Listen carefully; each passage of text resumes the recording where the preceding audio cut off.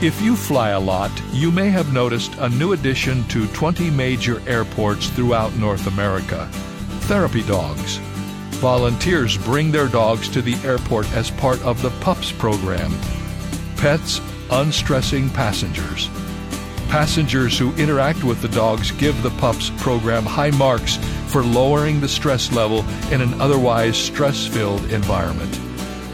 Animals definitely have a role to play in the lives of humans, and they deserve our best care. But even if you don't have access to a pet, you can live a stress-free life.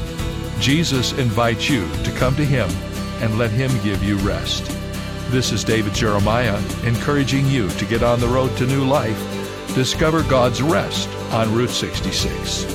Route 66, driving the word home. Log on to Route66Life.com. Start your journey home today.